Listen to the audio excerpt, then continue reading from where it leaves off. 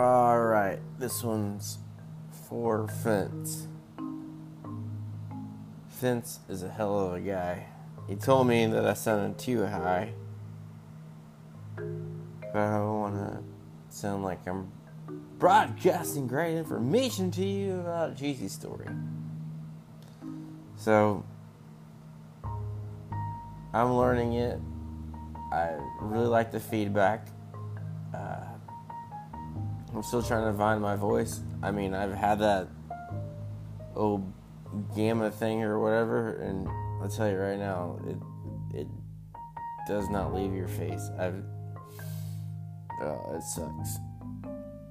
I don't know how to explain it, but a tree growing up your head and branching out other than pressure coming down your head. Besides that story is that I reached out to Fence. Fence is a tiny guy, I'm not gonna lie. He's one of those big old sons of bitches that'll put your dick in the dirt. But he never will. He's just a big old teddy bear.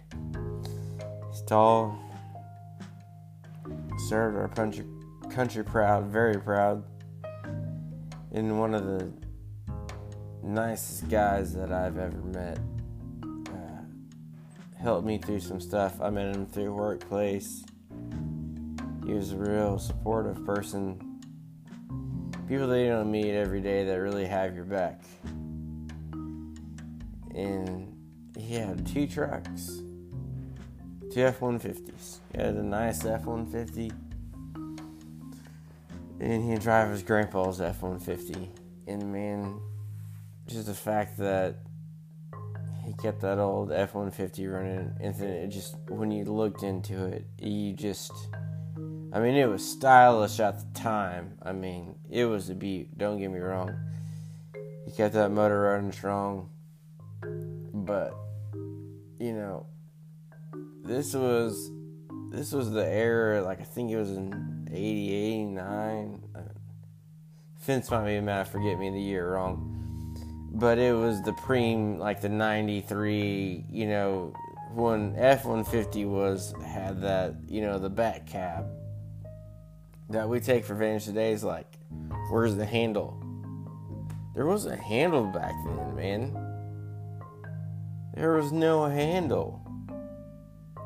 You had to move the seat forward. Yeah, it was like a big ordeal for, full-grown ass men to get in the back seat.